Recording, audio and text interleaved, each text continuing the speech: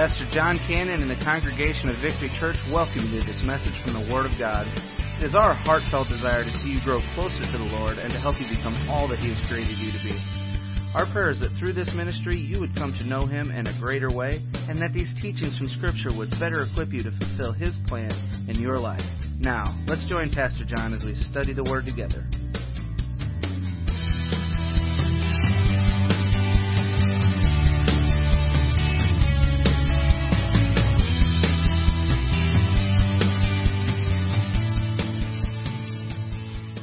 See you all here today. Take your Bibles, if you will, please, and open them up to the book of Nehemiah, whether it's on your tablet, on your smartphone, whatever it is. I want you to look at Nehemiah chapter 3. We're going to look at chapter 3 and chapter 4 today, but we're really not going to read the entire chapter 3 because in chapter 3, all the families, all the tribes, they're coming together, they're rebuilding the wall. But today I want to talk to you about some kingdom building principles. I know in my ministry of 25 plus years, I have seen all these things that Nehemiah is faced with in carrying out the mission, the task that the Lord has laid on his heart in my own life, in my own ministry. And so these are principles. These are things you're going to see. And some of these are things we need to learn how to deal with. And we're gleaning from Nehemiah's journal. And I love that. I love the fact that Nehemiah wrote a journal for us or for himself. He was just journaling some things that were going on in his life. And we get the privilege to be able to peek and read into his journal and to be able to glean some insight from the life of Nehemiah. So think about that, if you will. Before I really jump into this message, I want you to think about the setting here. I want you to think about Nehemiah and who he was and what was going on in his life. I mean, he was the king's cupbearer. He was a government employee, if you will. He had a very good salary or career field, if you will. I mean, things were comfortable. Things were good in his life. But you remember in chapter 1, and it's one of the things that I can't get away from, he asked his brothers, he asked his people how the homeland was. There was a longing in his heart for the things of God. And I think one of the mistakes that we make in life is that we compartmentalize our life. Over here we have the secular, and over here we have the spiritual. And on Sunday we open up the spiritual drawer, and then we close it, and we go back to the secular and live out our careers Monday through Friday or through the week. I want you to see that those two should come together. Whatever career field you're in, that still should not take away from the longing that you have for the kingdom of God, for the things of God, for the spiritual things of the Lord. And here we see Nehemiah. And I don't know about you, but I think what caused Nehemiah to make this shift in his career, if you will, from being a government employee, the king's cupbearer, to becoming now a construction worker? That's really what he's doing, right? He's going back to rebuild the walls of Jerusalem and carry out what he feels is God's will for his life. I don't know about you. Have you ever made a change in your career path? Have you ever just felt like God leading you a particular direction and you step out in faith and you go that direction and do that? Well, that's what we see in the life of Nehemiah. And I think there's some wonderful things we can glean from his journal. So if you remember in chapter 1, let's review here a little bit, okay? What do we know about Nehemiah? Talk to me. He was a Jew, right? We know he was a Jew. Did he ever live in his homeland? No. Did he ever really see his homeland? No. He lived thousands of miles away. The Jewish people have been spread abroad. They've been taken into captivity. And Nehemiah now has probably been born in Persia, been born outside of Jerusalem, never really seen his homeland. He was a Jew. He had a longing for the things of God. He inquired how his land was doing and how his people were doing, right? And when he heard that the walls were devastated, the walls were crumbled, torn down completely, and that the people were devastated as well and scattered, and some had been going back. Ezra had been going back, the priest, and went back some 50 years before Nehemiah chapter 1 and tried to lead an effort to start rebuilding the walls and rebuilding the people, if you will. Nehemiah, when he heard that it was a disaster, what happened to him? Talk to me. What did he do? He was broken, right? What did he do? He wept. What else did he do? He was praying. He was fasting. How long of a period was he praying and fasting and planning? You remember in Nehemiah chapter 1, it talks about in the month of Nisan, and Nehemiah chapter 2, I believe it is, it talks about the month of, this is from memory, from Chislev, which is about the month of April, so about from November, December, out to the month of April. So you have a time frame there of about 4 or 5 months, right? That Nehemiah was weeping, he was praying, he was fasting, he was planning, he was having this, I don't know, I think this shift in his heart and in his mind of what it was God was calling him to do. And so then he goes to the king, right? And he's before the king, and he knows he's going to have to request from the king some things here, and he's going to have to share with the king what's on his heart. And he didn't really intend to do it that day, I don't believe. He's just before the king's presence, and he is what? He's sad in counsel, right? Or his countenance, right? He looks sad, he looks depressed, and by the way, the king could have taken his life, but the king no doubt had a tremendous amount of respect for Nehemiah, right? Apparently he loved what he was doing. He had respect for him and what he was doing there in the service to the king. And he said, Nehemiah, what's wrong with you? Why is your countenance down? Are you depressed? Are you sick? What's going on? And of course, you remember what's the next thing Nehemiah did? I love that part. You'll skip right over that. You'll miss it if you don't pay attention. As soon as the king said, Nehemiah, what's wrong? What did Nehemiah immediately do? He prayed, right? Lord, help me. Here we go. I'm going to share this now with the king. That's kind of the prayer that took place there, okay? And then he shared with the king about his people, right? Now, which was a dangerous thing to do because the king was a key player in the stopping of the rebuilding of the walls, okay? And so he shared with him what was going on in Jerusalem and how the walls were destroyed and his people were broken and how he was grieving over that entire process and how he wanted to go back and rebuild the walls and rebuild the morale of the people. And the king asked him, said, how long are you going to be gone? And he told him exactly how long he was going to be gone. So that tells me that he was putting some hard numbers to paper and he was figuring some things out prior to even going. And then he made a couple of requests, right? He made a request. He said, I need a letter for what? Request number 1, a letter for safety and, I couldn't hear you, but what? For safety and passage, right? He needed this letter. It's just a review. I want you to get this. He needed a letter for safety and passage, and so he got a letter to all the governors everywhere he went, said, listen, when I pass through here, you've got to give me safety and passage. I'm carrying out what the King of Kings wants me to do, but I'm also carrying out the orders of what King Artaxerxes, what's my name here? Artaxerxes wanted me to do, okay? So he has safety and passage here. There's another thing he asked a letter for. What was the letter for? The building material, right? He was wanting the building material to rebuild the walls, to rebuild the gates, to rebuild the doors. And also, he asked for materials to, I like this one. He asked for materials to what? Rebuild his house. He said, I'm going to need a place to live, so I need materials. And all of that was granted to him. So he took off and he went back to Jerusalem, but he didn't go by himself, did he? Ezra, some 50 years earlier, went by himself. Nehemiah didn't go by himself. Matter of fact, Nehemiah took with him what? A lot of the king's army, right? They went with him back to Jerusalem. So Nehemiah arrives in Jerusalem. We're kind of fast forwarding through this. Nehemiah arrives in Jerusalem. He's there for a couple of days. He hasn't really shared anything with the people, what he's doing there. He's just been there for a few days, right? What does he do in the middle of the night? He gets up, gets on his animal, his horse, whatever it was he was riding, and he goes around and inspects the walls. And then he does something that I think is spectacular. He addresses the people. And he gives, depending on what translation you read out of, but somewhere around a 35, 37-word sermon. Now, don't expect that out of me, okay? I'm not that good. But he gave a 35, 37-word sermon to the people about what his mission was and what he was called to do and what he was going to do. And the people, when he gave the invitation, the people responded.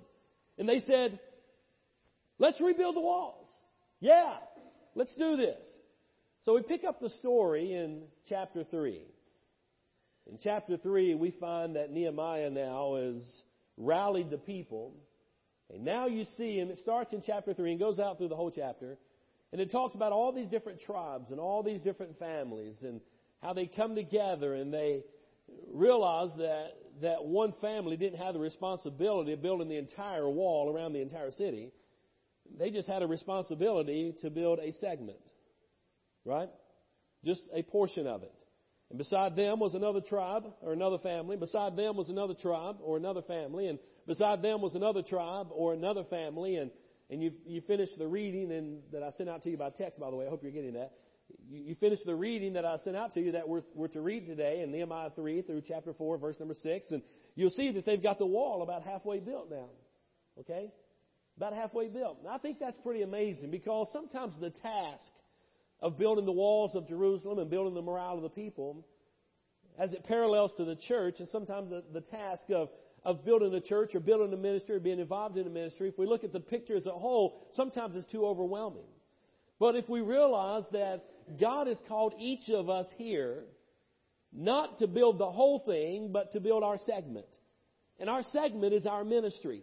It's where we serve. It's what we do. And we're serving alongside each other. We're serving alongside other families. And the ultimate goal, the ultimate mission is to build God's kingdom work here on this earth, which is the local church. And every ministry is important, and what everybody does is important, and every family that comes along and works beside each other is extremely important. And it takes all of us working together in order to build the walls or build the ministry. Okay? So that's where we are in the story. So as we progress through chapter 3, we're going to scroll down to verse number 5. And I want to share with you just really 4 kingdom principles here that I gleaned from this and that really happens in life. And I've seen them happen here even at Victory Church and even in my ministry back in North Carolina. And as I speak with other pastors and talk to them about their ministries, you see pretty much the same thing taking place here. But I want you to look, if you will, there's 4 different principles that we see in Nehemiah 3 and Nehemiah 4 that really are pretty common for us all. So let's put the first one on the screen, if you will, first of all. So here it is, number 1. When it comes to the work, some are apathetic. Okay? Now I want you to look at verse number 5. Now there's a lot of good that's going on. I'm going to come back to that. That's my 4th principle. Okay? So I'm not overlooking verses 1 through 4. Down where it talks about these families are working together and they're rebuilding the wall. The rest of the chapter, a lot of good is taking place. But I want to start with this. There's a little bit of apathy that's taking place here. Okay? Now, if you will, look in verse number 5, and I'm not going to read all of chapter 3, nor am I going to read even all of verse number 5. But here you have the tribe of Toboah. And you have these Toboahites, if you will. The tribe that's with them. Now look in verse number 5. It says, their nobles, the latter part of it, their nobles did not lift a finger to help. In the New Living Translation, it says their leaders refused to help. Now here we have already in this great mission, this great work that Nehemiah is doing, he's following God's call in his life. I've already reviewed with you all that's taken place in his life. They're starting now to rebuild the walls. Families are coming together. Tribes are coming together. But here we have a spirit of apathy among some of the leaders of this particular tribe. Now that jumped off the page at me. Listen, it's one thing. Everybody listen to me right here. It's one thing to have a spirit of apathy among the people, the followers. But it's something else entirely different when you have a spirit of apathy among the chosen leaders of those people. Are you with me? It says the nobles, the leaders, did not lift one finger to help build the work. And guys, to me, that's a red flag. Right? That's a huge red flag. Are you guys with me? You understand what I'm saying? When the leaders of the people are not engaged in building the ministry and building the work and doing the work of building the walls, that is a problem. Turn to your neighbor right now and say, that's a problem. Go ahead. That's a problem. It is a problem when the leaders are not leading by example. Are you with me? That is a problem. So let me ask you, what area of ministry are you leading? And are you leading by example? Or do you have a spirit of apathy in the area of God's work, in the ministry that you're leading? Because that's what we see here. These individuals, it says, they did not lift a finger. Did not lift a finger to do the work. They refused, it says in the New Living Translation, the leaders refused to help. Apathy among the leaders. Now, the application for all of us is simply this. Apathy does stick up its ugly head from time to time, not only among the people, but also even among the leaders. And what we must do, we must recognize when apathy starts to settle in our hearts and our minds, and we must repent of it. Are you with me? Matter of fact, can I just say this? An apathetic spirit or an apathetic mindset is sinful. Listen to what Jesus said. He spoke to the church about apathy. You say, where did Jesus speak to the church about an apathetic spirit? Well, he spoke to the church about apathy in Revelation chapter 3. Look there in your Bibles, if you will, please, and I don't have it on the screen for you, but in Revelation chapter 3 and verse 15, the Lord Jesus says this. He said, I know your works, that you are neither cold nor hot, and I wish that you were cold or hot. So because you are lukewarm and neither cold nor hot, I am going to vomit you out of my mouth. And because you say I am rich and I have become wealthy and I need nothing, and you don't know that and he says, you don't know that you're wretched and you're pitiful and you're poor and you're blind and you're naked. And then he says down in verse number 19, as many as I love, I rebuke and discipline. And so be committed and repent. And he says, listen, I stand at the door and knock, and if anyone hears my voice and opens the door, I will come into him and have dinner with him and he with me. And the victor, I will give him the right to sit with me on my throne, just as I won the victory and sat down with my Father on his throne. And anyone who has an ear should listen to what the Spirit says to the churches. Apathy. Whenever we are apathetic about ministry, about service, about kingdom work, then I want you to understand that's the same thing as being lukewarm. And Jesus said, I'd rather you be cold than be lukewarm. I'd rather you be completely indifferent with me than to be in the area to where you're hindering the work that is taking place. Be either hot or be cold. When you're lukewarm, when you're apathetic, he said, it makes me sick and I want to vomit you out of my mouth. So whenever we have a mindset or a spirit that we really don't care about serving each other or serving the community, that's a spirit of apathy, right? Whenever we're involved in a ministry or involved in a church and we're not really excited or encouraged about getting involved in the ministries of the church, that's a spirit of apathy. So what we must do, we must repent of that, right? We must get involved and do the work. Can you imagine the excitement that's taken place in Jerusalem? He's rallied the troops. He's rallied the people. He's fasted. He's prayed. He's got God's vision for what it is he needs to do. He's carrying it out. A lot of the people are excited. But here you got some that just sit back and for whatever reason, they don't lift a finger to help rebuild the walls. So whenever you're involved in ministry, there's going to be oftentimes a spirit of apathy. So whenever that spirit of apathy rises up in a congregation or in a people or even in leaders, what do? Well, I think what you've got to do, you've got to encourage them. Okay? So all of you guys that are leading different ministries in the church, and you have some that seem like they have a spirit of apathy about the ministry, or you're sitting here and maybe you're apathetic about ministry and you really haven't got plugged in and really helped not really building your section of the wall. What do? Well, I think we've got to give all of us some encouragement from time to time. So what is some of the encouragement that we can get that will help us overcome this spirit of apathy? Real quickly, and I don't have a lot of time to park on this, but Romans chapter 8 and verse number 37 reminds us that we are more than conquerors through Christ Jesus. There's about 4 verses of Scripture that I think can encourage our heart to help us overcome this mindset or this spirit of apathy. Romans 8:37, when we realize that we are more than conquerors, with Christ Jesus on our side and living in our hearts and our lives, and we're living out His plan and His will in our life, and we're doing His work, we are more than conquerors. It doesn't matter what's ahead of us, we can overcome it all, right? We're more than conquerors. We must posture ourselves that way.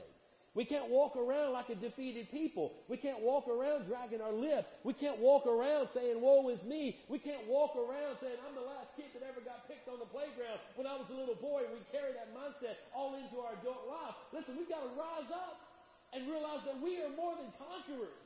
Are you with me, church? Are you with me? We are more than conquerors because of our relationship with Christ Jesus.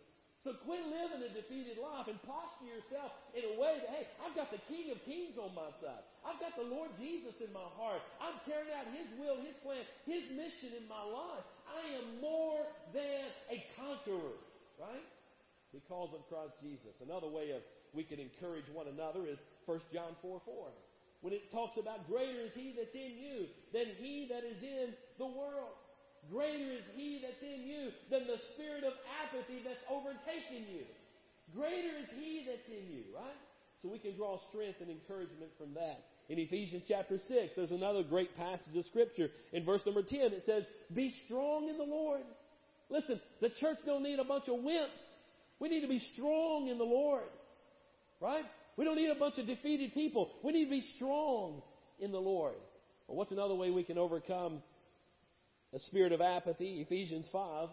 And if you read through Ephesians 5, it talks about all the different roles and responsibilities. Ephesians 5, Ephesians 6 talks about all the different roles and responsibility of men and women and how we need to rise up and be what God's called us to be. Apathy is really just it's the sin of backsliding, really is what it is. And if we have that spirit of apathy, what we need to do is repent. We need to ask God to forgive us, okay? So that's principle number 1. So when it comes to the word, some are apathetic. We see that in verse number 5. Give me the second one real quick. So not only when it comes to the word, some are apathetic. Number 2, when it comes to the way that we're doing the work, some get offended.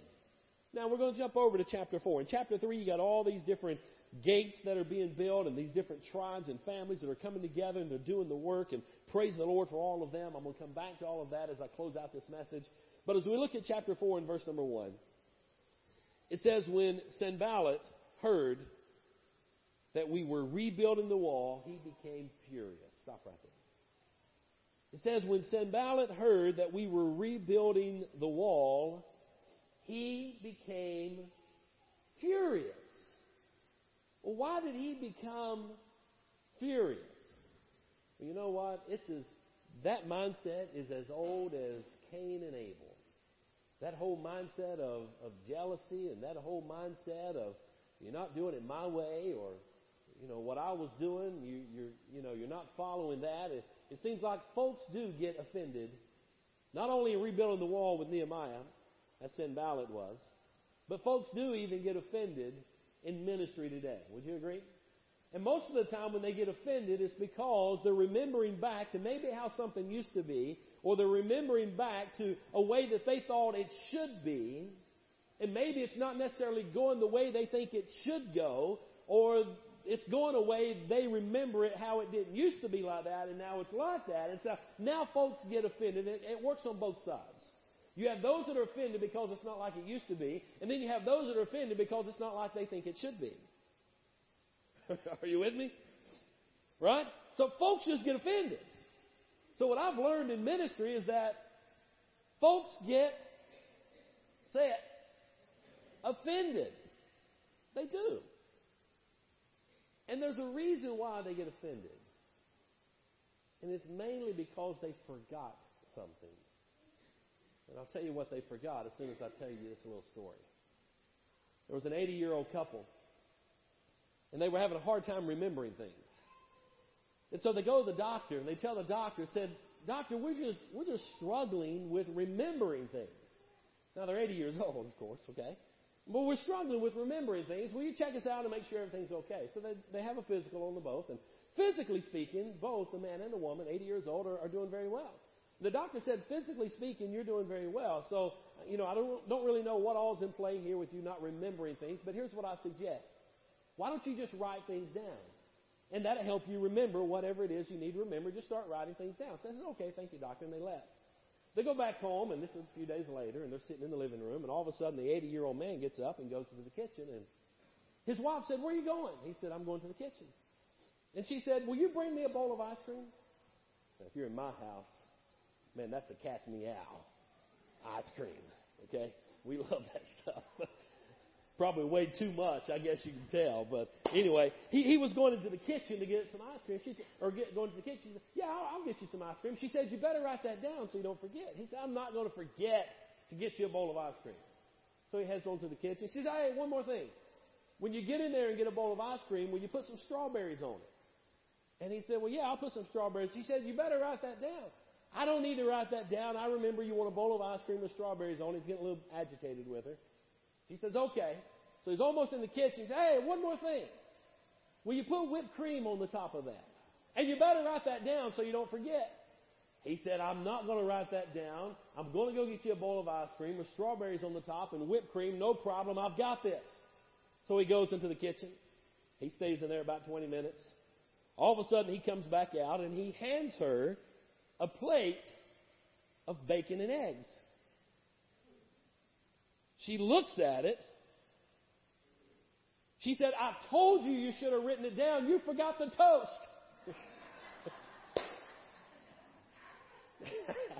That's kind of cheesy, isn't it? But here's the thing. Here's the thing. I thought that was kind of, my daughter just got that, didn't you? I heard you just now chuckle. Here's the thing. We are so easy to forget things and not remember things. Whenever we get offended because of the way ministry may be being accomplished or being carried out, and we get offended at that, what we need to do, we need to go back and remember that our sins against a holy God greatly offended Him. And because of our sins, we need to remember that it cost God's Son His life to redeem us and restore us and bring us back into a right relationship with Him. Oftentimes we forget where we came from. I remember that's one of the things my dad told me years ago, back when I was in the house and I was venturing out on my own. He said, never ever forget where you came from. Don't ever forget where you came from. And a lot of times in church, we need to think about, really, am I going to get offended at this? When I realize and I start to remember all that I have done to offend the Lord and what it cost Christ to be able to restore me back into a right relationship with Him. So I think we can overcome that a little bit. But here, real quick, I just wanted you to see that he was offended, which leads to the third point. And both of these go hand in hand here, and it's almost in the same verse, in verse number 1. Not only when it comes to the work are people apathetic, and not only when it comes to the work are people offended, but right going with this, I'm going to give you the response to both of this 2 and 3 here in just a moment. But when it comes to reverence, some ridicule. Now look in chapter 4 in the latter part of verse number 1. Right after it says that Sanballat was furious, he did something. What did he do? It says he mocked. He started mocking the Jews before his colleagues and the powerful men of Samaria. And he said, what are these pathetic Jews doing? Can they restore it by themselves? Will they offer sacrifices? Will they ever finish it? Can they bring these burnt stones back to life from the mounds of rubble? Then Tobiah the Ammonite, who was beside him, said, indeed, even if a fox would climb up onto the wall, what they were building, he would break down the stone wall. So here you see these guys that are offended. And they lash out and they start ridiculing the work and making a mockery of what was taking place. Now, how do we respond to both of those? Do we turn around and get in a verbal altercation with them and tell them this is exactly what the Lord wants me to do and get in or get out? And they start having this really strong debate with them. We don't find Nehemiah doing that. What did Nehemiah do whenever Sanballat got furious that they're rebuilding the wall and started mocking what they were doing? He prayed. Well, let's look at that prayer. And that prayer you'll find in verse 4 and 5. Nehemiah chapter 4 and verse 4 and 5. He says, this is his prayer. He said, listen, our God, for we are despised. Make their insults return on their own heads, and let them be taken as plunder to a land of captivity. You know what he was saying? He said, God, give them the boomerang effect, right? Everything they're throwing on us, throw it back on them, right? Everything they're wanting to happen to us, God, you make it happen to them. And that's what he's telling. That's what he's crying out to God. In verse number 5, do not cover their guilt or let their sin be erased from your sight, because they have provoked the builders. And Nehemiah didn't waste his time or his breath getting into an argument or an altercation with those that are offended and with those that are furious and those that are mocking. Right? He just prayed. Right? But I want you to look at this prayer. This is a real prayer. Really reminds me of the prayers that Moses used to pray. You remember when Moses would get upset with the people and he'd say, God, just kill them. Right? Just kill them all. And you remember when God would get upset with the people and he'd say, I'm going to kill them all. Moses said, no, you can't kill them all. Right? Moses and God had this conversation one with another that was just real. And here we find Nehemiah. He's in the heat of the battle. He sacrificed so much to get to where he is. We find that folks are apathetic. Some are not even helping. Some are offended. Some are furious. And now they're mocking him. What does he do? He continues to pray. And he just casts all of that to the Lord. And he talks to God in a real way. And some folks will say, how do I pray? The best way to pray is just talk to God like you'd talk to anybody else. If you're upset, let God know you're upset. If this is what you're thinking, let God know what you're thinking. He knows what you're thinking anyway. Just tell him what you're thinking. Now, he's probably going to correct that way of thinking, right? He's going to alter that prayer maybe a little bit, because if Sanballat were to ask for forgiveness, you think God would forgive him? Sure he would. Now, that's not what Nehemiah wanted him to do, right? Are you with me? So I guess what I'm saying is, whenever you're in the heat of the battle, when you're working in the ministry, when you're doing what it is you feel God's calling you to do, and you find that folks are offended and folks are furious and some folks are mocking, just pray. Just give it to the Lord and be real with God on how you feel about that. And let me give you the fourth and final one, and I'm going to be done here. And when it comes to serving, here's what I want you to get. Some will labor. I mean, can you think about how encouraged Nehemiah was when he stepped back a little bit and he saw all the activity and all the work going in by all the families and all the tribes and all the people in rebuilding the wall? And look, if you will, in verse number 6. It says, so we rebuilt the wall until the entire wall was joined together up to half its height. For the people, get this last part, for the people had the will to keep working. In the KJV, it says the people had a mind to work. In the New Living Translation, it says the people worked very hard. These were kingdom laborers. And the people had a mind to work. They labored very hard. And Nehemiah was very grateful for all of them. You know, whenever I think about even Victory Church, are we where we want to be? Are we where we need to be? No, we're still building this thing. Right? I'm very thankful we're not where we started. Right, Terry? Right, family? Woo-hoo. Right? I'm glad we're not where we started. Are we where we want to be? No. Have we built it to all we can build it to? No. We're still on the journey. We're probably about halfway, we're maybe a quarter of the way up. We spent some years in the wilderness trying to find our place to settle down, and that took its toll. I mean, we finally found our place to settle down. Now we got to continue to build. We've got the foundation built, but we got to continue to build. But just let me say this, and band, you can come because I'm done for today. But let me say this. Let me say this as you're coming. I am so grateful. I am so very grateful for the laborers that we have for the kingdom work. Because no one man or no one family can do all the ministry in the church. No way. Right? It takes all of us cooperating, working together, doing our part.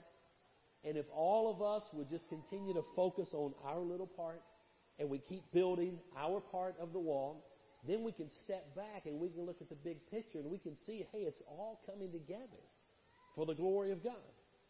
So I just want you to know I'm very thankful. And I think about all the different ministries and the different tasks. I mean, just to even have a service here on Sunday morning, there's a tremendous amount of work and labor that goes in just so we can have a worship service. Right?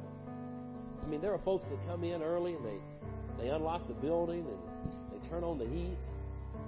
And they get things ready for us. They turn on the lights. They turn on the sound and all the monitors. They start brewing the coffee, and they get the snacks out there.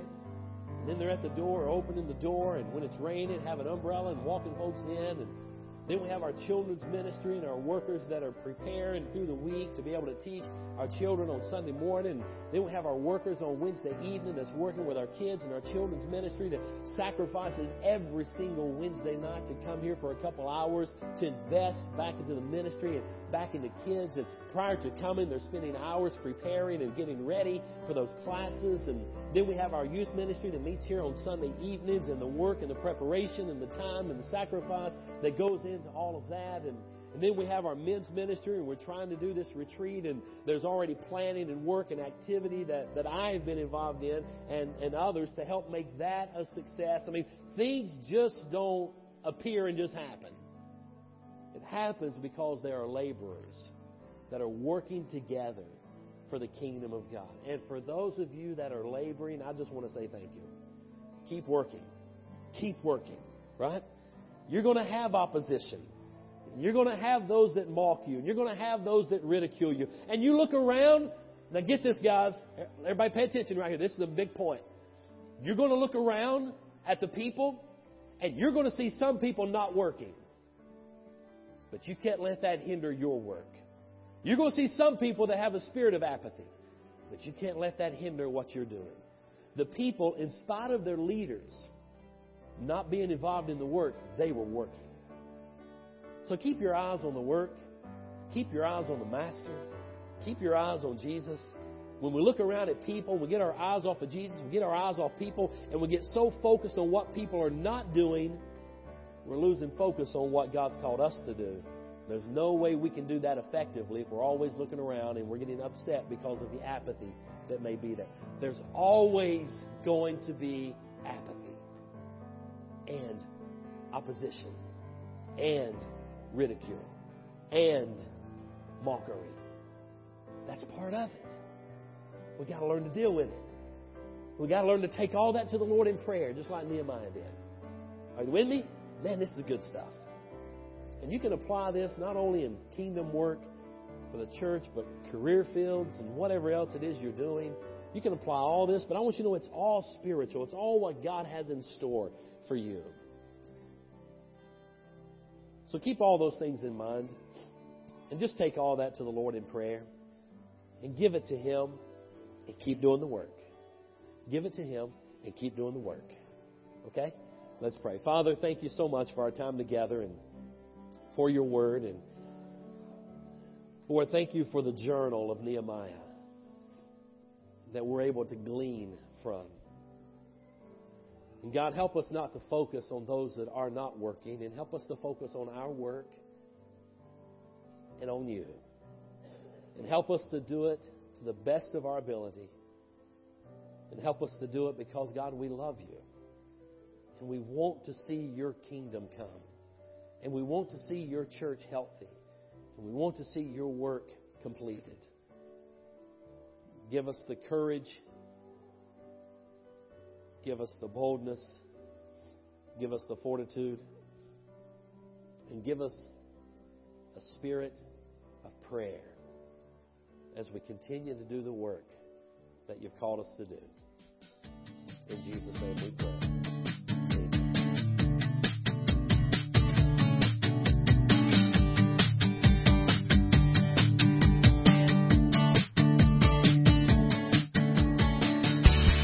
Well, thank you for joining us for this message from the Word of God. We know that the truth you have just heard will change your life if you believe it and intentionally apply it. If you need someone to pray with, or maybe you just want someone to talk to, please call us at 618-622-9360. That's 618-622-9360. or you can email us at victory@victorychurchonline.net. If you're interested in obtaining more teaching materials, or if you'd like to partner with us in this ministry, please contact us. You can email or call, or send a request to 715 Lake Point Center, Suite 109, O'Fallon, Illinois, 62269. Come and check us out on the web at www.victorychurchonline.net. And again, we thank you and are glad you could join us.